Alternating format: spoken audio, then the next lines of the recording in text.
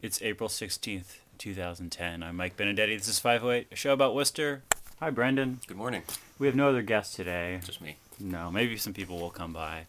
The top story of the week. Oh, this is 508, a show about Worcester. This is a show where we try to talk about Worcester and we try to be fact-based and not insult people's intelligence. And I don't know. The last week's show I thought actually was a good show. Yes. We had very controversial statements about various things. I should bring up the skull. Mm-hmm. That last week, several of our panelists argued that one argued that the police should not be investigating the discovery of a skull in the woods near Worcester.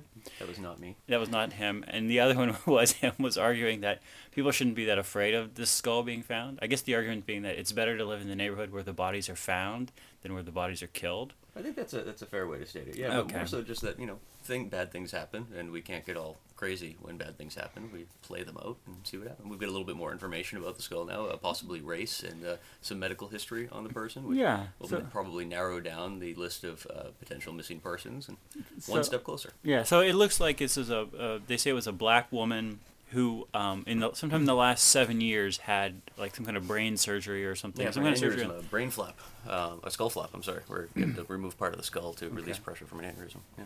And that came out in the paper a couple days ago. I don't think there's anything in today's paper about it. So it's sort of interesting that maybe this person came from a long ways away. But so the person died within the last 7 years. This isn't like a 150, 200-year-old skull or anything.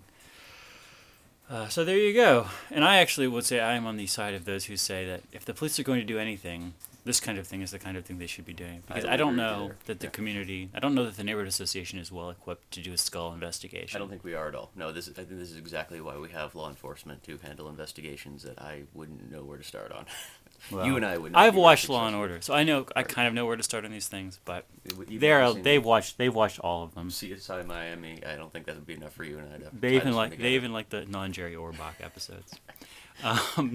The other big piece of news this week, which I don't think hasn't been reported in the Telegram Gazette, which is that Clark Unite, the student group who's been trying to support cafeteria workers, food service workers at Clark who want to unionize, has had a victory. I guess that the way it works is that Sodexo, which is the company that runs the cafeterias and the food service at Clark, fires everybody over the summer, every summer, and then rehires them in the fall because they don't really need them over the summer.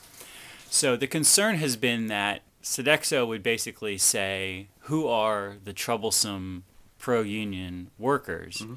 Like, we won't rehire them in the fall. Okay. And that even if you didn't rehire some critical mass of them, you could sort of use that summertime break to kind of throw the, just you could sort of throw the political balance on unionizing. So yesterday, Clark Unite announced that that Sodexo has agreed to rehire everybody in the fall. Everybody who's working now at Clark in the food service will be rehired in the fall. So yeah, good job, Clark Unite. There's actually a victory there from all these protests and whatnot. Claiming victory, although not necessarily having victory, would be the Tea Party in Worcester, who have like a success. We were victorious. We had a demonstration thing. We talked about this last week. This lowering the bar for success by saying we had a demonstration. So I went by the Tea Party yesterday at 4:30, and there was less than 1,000 Tea Party people, and there was maybe 20-odd counter-protesters there. I talked to one guy who was one of the so-called anti-capitalists who were mentioned in Worcester Magazine as being down there, who hopefully will stop by and be on today's show, but isn't here now. And he said his experience was kind of a drag. He was basically going up to people and handing them anarchist literature. Some of it was interesting anarchist literature that had sort of been customized for the Tea Party crowd. Basically saying, we think that your rage against the state is awesome. We think that you should consider sort of more, maybe a smarter and more fact-based critique than that of Glenn Beck. Or you should consider other alternate critiques. And so I guess generally a bad experience handing out flyers. Maybe, nothing really to say. My experience going down there and just sort of hanging out for a little bit was that, this is totally as boring as an anti-war rally. These speakers are just totally as boring as anti-war speakers. Good job. So, good job, American Right for having that I can think of I can think of a handful of good anti-war speakers. I think who I've seen at non-Worcester. Actually, at Worcester rallies, we had some reasonably good anti-war speakers. I remember we actually had a great one. I remember there was a big anti-war march downtown in 2006 or 2007, and I remember Father Bufaro, Michael Bufaro of Our Lady of Mount Carmel Church was one of the speakers and got up there and he was like, we've heard a lot of rhetoric and we've heard a lot of things tonight. And one thing we haven't done is we have not heard anybody exhort us to pray. And I think praying against this war is one of the most important things. All the people around me were like, Christians. But it was good to have that kind of unexpected thing there. But yeah, anyway, not that the purpose of the Tea Party is to be interesting to me or be interesting to anybody. It's a show of political whatever. Sure, but you would think that a part of the message would be trying to recruit new members or like-minded folk by pointing out that we're over here and maybe you share our same views. I don't think they did a very good job of that because they weren't. They were talking to themselves. It wasn't a lot of communication. You should take your hat off. You don't want to see what's underneath there. A... Yeah, I mean, there wasn't a lot of outward communication. They were talking to themselves. It was insular communication.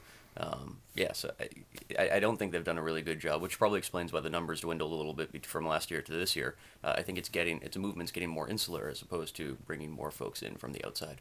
Yeah. One thing Jeff Barnard pointed out was that the photos in the TNG photo listing sort of credited where the people were from, and that they're mostly non-Worcester people. Yeah, I mean, it's the classic astroturfing, which I think is though, I don't, I have to say, like, when we do, like, I would say, like, I'm trying to think of an example of, like, a regular annual protest that's small enough that I know where people are from in Worcester. It would be, like, the commemoration of the bombing of Hiroshima that we do every year. Like, half those people are from outside Worcester. Now, this was remarkable in that it was, like, the TNG's thing was like 90% of the people they talked to were outside Worcester. When I say it's astroturfing, I don't necessarily mean it in a negative sense. I mean, that's a part, the term means something because it's a part of political organizing. And I think it's a successful and an effective part of, aspect of political organizing. It might be a little shady at times, when you get into like primary season and what have you. But what I think is interesting is that the Tea Party movement refuses to acknowledge that there is astroturfing going on. I mean, Main Street yesterday where people were parked, or the parking lot of the Crowne Plaza was just loaded with upstate New York plates and Connecticut plates, Rhode Island plates.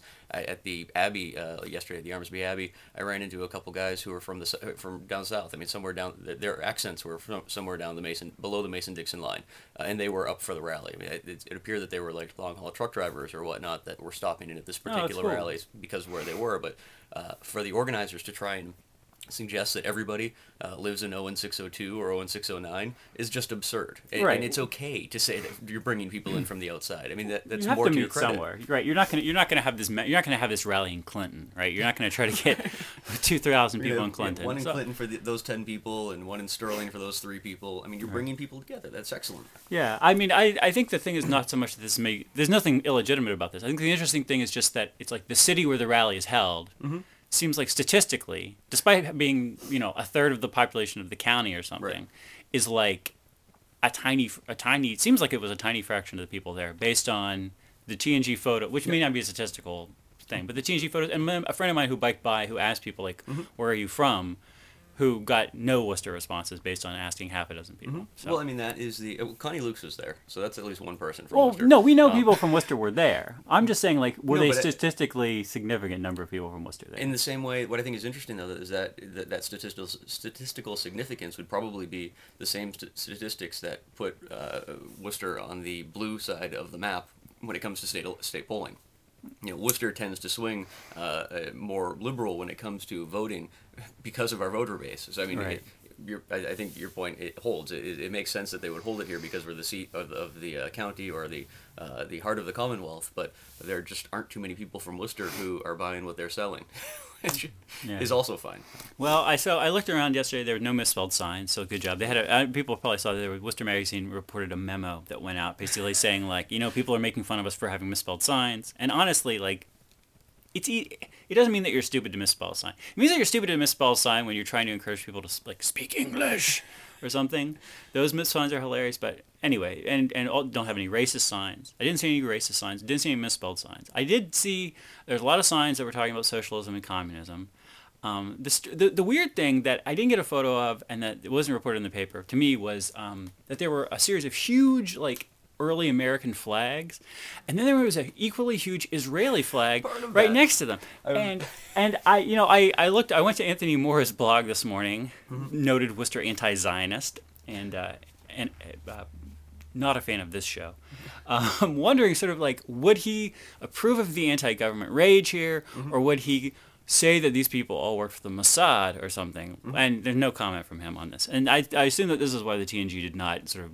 And maybe at some point the organizers were like, "You should put this flag." It was just totally unexpected to me. I didn't expect to see. I don't know. It was very strange. That is one of, I think, it's like a modern paradox, right? The linking between pro-Israeli forces and political forces and the evangelical movement, which tends to be more represented by conservative forces within the United States. And there's a really lovely marriage between those two groups in contemporary politics, but I don't think anyone would just expect to see, like you said, it was a ring of Revolutionary War flags, and then the final flag was the Israeli flag, and there was a group of Vietnam vets standing around it. Like, it just didn't make, it was absurd. It didn't make any sense, and I couldn't find anyone who could explain, who was part of the group, like what that particular flag had to do with the other Revolutionary War flags. I also was having a hard time getting people to identify for me which flag was which from the Revolutionary War flags. Wow. But yeah, it was a bizarre symbol to be thrown out for something that was where people were taking oaths to the Constitution.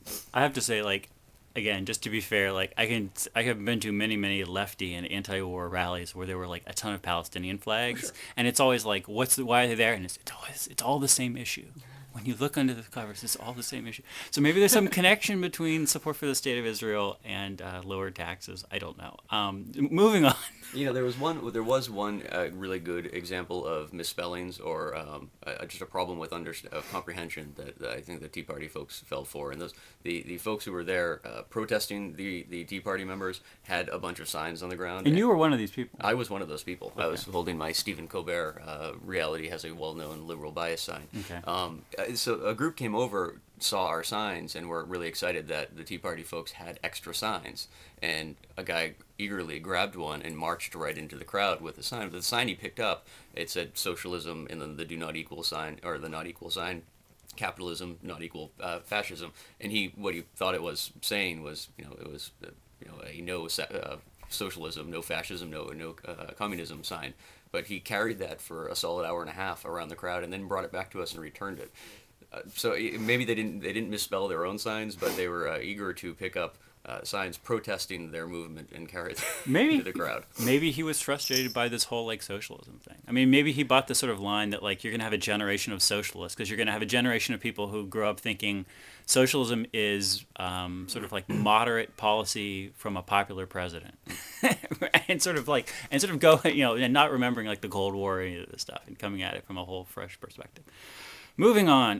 We should mention the numbers too. So Jeff Barnard pointed out that the Telegram Gazette Live blogged this, and which he felt was a milestone, and I think is 5 years overdue. Welcome to the future. Welcome to the future. I think it's interesting that these guys are using Cover It Live rather than using either Twitter or installing their own like status.net installation. I don't understand what Cover It Live is really giving you besides making your thing like this complicated Flash-based slow thing that you don't own any of the content in because it's locked away in a little box. It's interesting that Sean Suttner on the live blog estimated that there were more. During the thing, he said there may be more than 5,000 people here, and then at the end he had sort of a PS saying like, okay, there's probably like 2,000 people here. Maybe getting a little carried away. It was interesting that because the Tea Party website has a thing saying the Telegram Gazette is going to report that there's 5,000, and in fact they reported that there's a little over 2,000. Their estimate was 2,500 to 3,000 from the Tea Party organizers. I think this is interesting because last year's Tea Party, I think the number to beat was sort of the number of people who had been at the 2006 pro-immigration rally in Worcester, the May Day rally, and that number was about 2,000. And last year, I think that probably less than 2,000 was the reasonable estimate for the Tea Party. And so this year, it seems like there was more. It seems like they may have finally beat that number. But these numbers are all also like nobody's doing. People are not good at judging, spatial orientation really, when it comes really to hard. filling bodies, right? It's really hard. I think my guess is that that's about right. But it's amazing to me that like pocket cameras now have I think they have smile recognition. I mean they have face recognition. A pocket camera I don't think they count smiles yet. and they won't take a photo if people's eyes are closed. They can also do that like in your pocket camera, cheap pocket camera. So it's amazing to me that there's not there's no open source app or commonly owned app or something that the TNG could buy, which is a count heads in this crowd app, and just say within 5%, here's how many people were here based on us being on top of a skyscraper taking a photo. Because it seems like this is like not a hard thing. It's just that nobody wants to do the work. Right. How are we doing on time? We're about like halfway through the show. Do you have any other thoughts on this? I mean, you guys there was a couple thousand people there who were for the Tea Party, and there was a couple dozen people there who were against the Tea Party, and maybe another dozen people who were wandering through the crowd proselytizing about anarchism. Yeah, and there were a fair number of people too who were just sightseeing. Ran into more people who were politically neutral, had no interest in either side of what was taking place, but were just fascinated with that particular crowd. And I think a lot of it came from that email that went out earlier in the day that Worcester Magazine reported on. If you have to send an email to your followers reminding them not to be racist bigots out in public, it sets an interesting tone for the way the public is going to perceive your presence in their community. And then, I think it was a great opportunity for basic question and answering too. I know there was a couple folks walking around asking people if they believed that Barack Obama was actually a citizen. The final tally that I heard from people who were willing to actually respond was 13 people who did not believe that he was a citizen, and one person who did not really care that he was a citizen, only because he had done his research and realized that John McCain may not have been born in the Canal Zone. The Canal Zone in a timely fashion, so he didn't want to argue the point. That's awesome. But yeah, I mean, there was some. What I thought was interesting, having been to some other similar political rallies that could have been combative or just a lot of verbal exchanges and whatnot. People stayed very separate this time. People were not looking to get engaged in any sort of debate or whatnot. Some of the staff from the Tea Party crowd were carrying, I guess, pulling the trick that people usually pull on them. They were carrying like pocket cameras and whatnot, going around trying to interview people who were protesting them, but the questions that they were asking just were nonsense. They weren't doing a really good job of engaging. So it seems as though the message was do not engage more than anything. Just pay attention to the speakers and ignore the folks standing around you.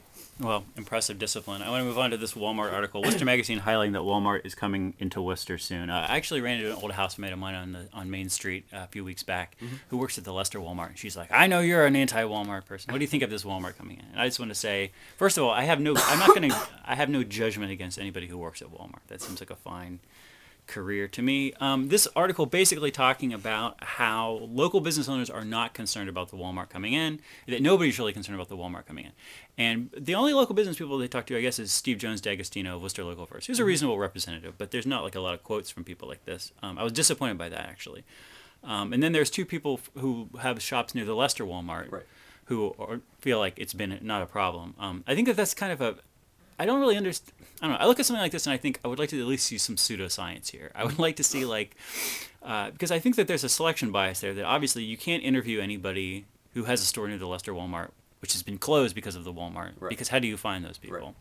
Right. I actually had wished that they would have had like 5 Worcester businesses go on record as saying we don't care about the Walmart. Because you're not going to go out and say the Walmart's going to destroy us. You have to keep, just like the guy who has the pharmacy right across the street from the CVS over here, who's like, it's not going to be a problem. Probably the CVS is going to bring in more customers. Probably not, but you got to keep a positive view. I think, honestly, I would like to see like a Jim Collins good to great style pseudoscience here, and maybe Worcester Magazine can do this. This is why I'm saying this now.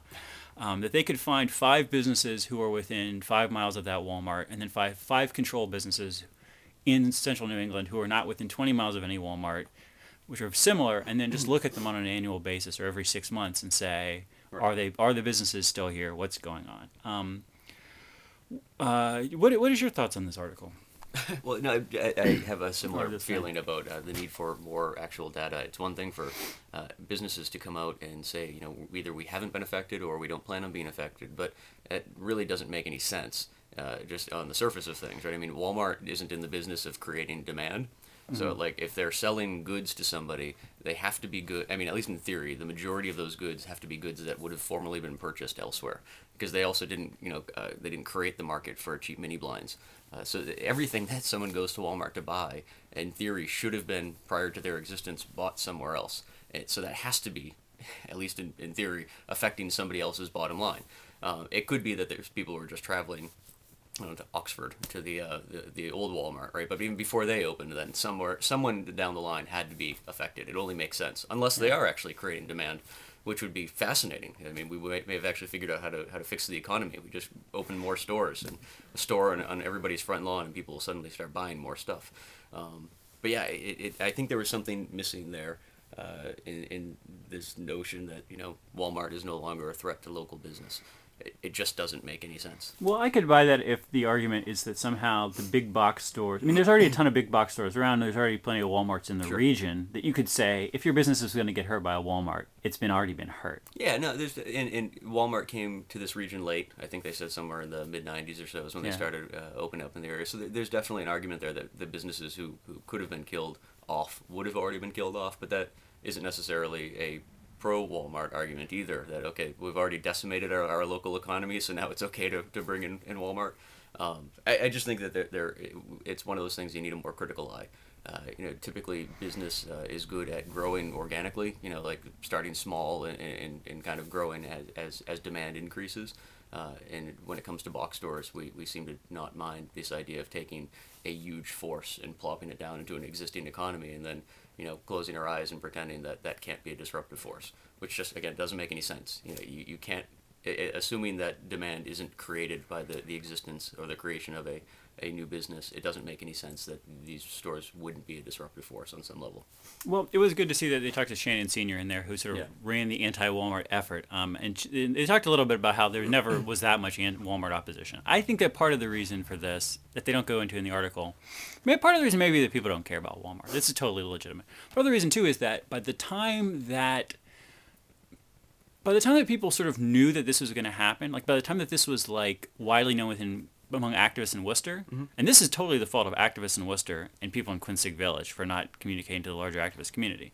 But by the time it was basically at like the final, just like, we're just going to sign this thing. Like everything else had been worked out behind the scenes. So there was no plausible promise of stopping this Walmart. Right. Like Shannon did an amazing job of like building this, an opposition and dragging things out and getting lots of people involved in this. But when I was involved in the early part of this and then was out of town for a while at the later part of this, so I missed that part. I can only speak to the part I was there. That when people would say, like, well, what are we doing to fight Walmart here? Like, I would honestly have to say, like, you're not going to, there's really nothing that you can do at this point. Like, we're just sort of, like, trying to make sure that there is some opposition on record. Right. But unfortunately, there's not a lot you can do. So I have to wonder if I don't know. Yeah, the only options that they had when the announcement was really made, like you said, because the development or the planning had already been done and already been approved, it was finding endangered salamanders or nuclear waste. So it was the only thing that was going to slow down the development. Yeah.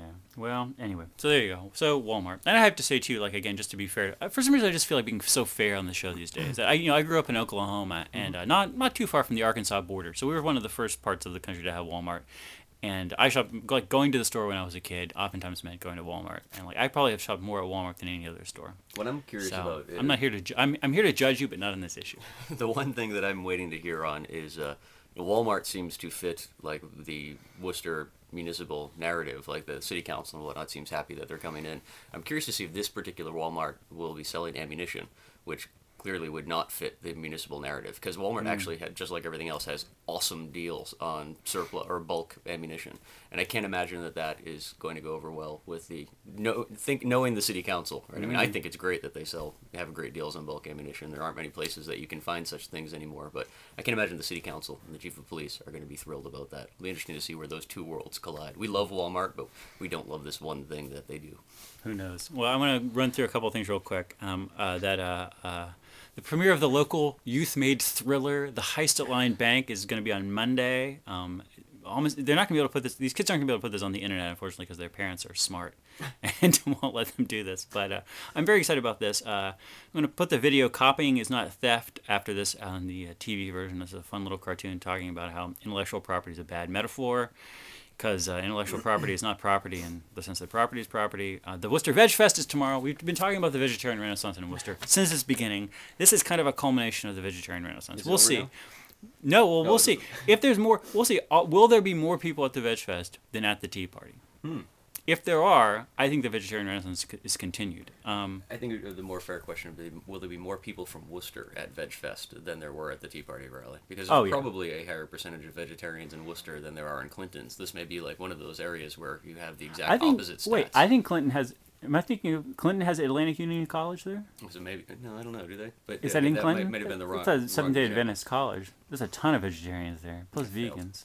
The only reason that there's not going to be the only reason I think that the chef of Atlantic Union is not going to be at the Veg Fest is because it's Saturday and What do you Seventh-day think the Adventist. percentage of vegetarians and vegans at the Tea Party rally would have been, had you asked? I don't know. There's always a unexpected number of right-wing vegans out there, but not very high. Not very high.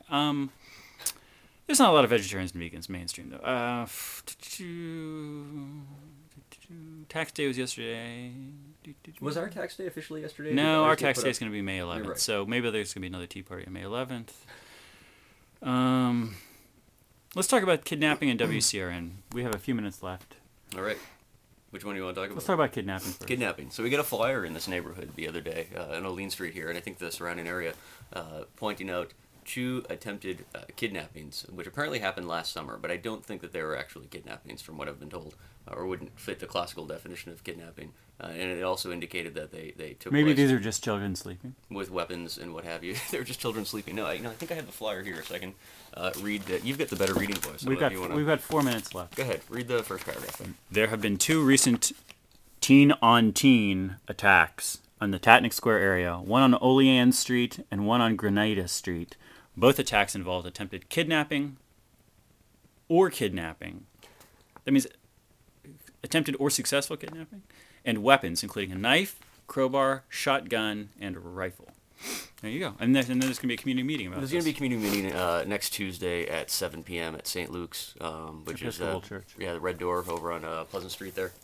But yeah, it's one of those things that I think is interesting because a lot of this seems as the note goes on seems to tie in problems with drinking and drugs and whatnot over at Cook's Pond, which anyone who knows me knows that there's nobody that could be, from a geographical perspective, that could be bothered more by problems at Cook's Pond than I, because we live literally right on top of it, and I didn't know that there was a problem. I know that 50 Also, you tape a cable access show there, right there. yeah, so I think it's something where, I mean, the neighborhood, which seems to happen in cycles, is starting to get upset about kids drinking and smoking weed, and that's going to be the end of the world. But it'll be interesting to see what happens at this meeting. I'm sure there'll be some good communication between concerned folks and what Good. have you. But So the takeaway report so back. the takeaway here is not that kidnapping is not the kidnapping is a good thing. The takeaway here is let's not get crazy about well, it's not things blown that out of aren't. proportion because what I understand of these 2 events is that there actually was not a kidnapping. There was like a severe beating of sorts where someone may not have been allowed to, but it wasn't like someone being sacked and thrown in the back of a panel van and driven to Oklahoma. It was just kids fighting in a rather brutal fighting. I don't mean to downplay that. But it was not, if you live on Olean Street, you should not fear that your child is going to be picked up by armed bandits and disappeared. It doesn't appear that is a problem right now. Well, if we can touch upon something in 30 seconds here, I walked by WCRN the other day, the big plate glass window there on Franklin Street. Yes. And I saw you and I'm going to call him Counselor Rosen in the same sense that we would call someone President Clinton. Counselor Rosen, we're taping a radio show there. Also, I noticed that Gary has a show. I thought his photo was in. He has a Somewhere in column here. in here now. He has a political column. There it is. There he is. Thumbs up to Gary Rosen. He also has a column in here, sort of talking about why he thinks Geoff Smith is going to win the state rep seat. Anyway, so what's going on with that?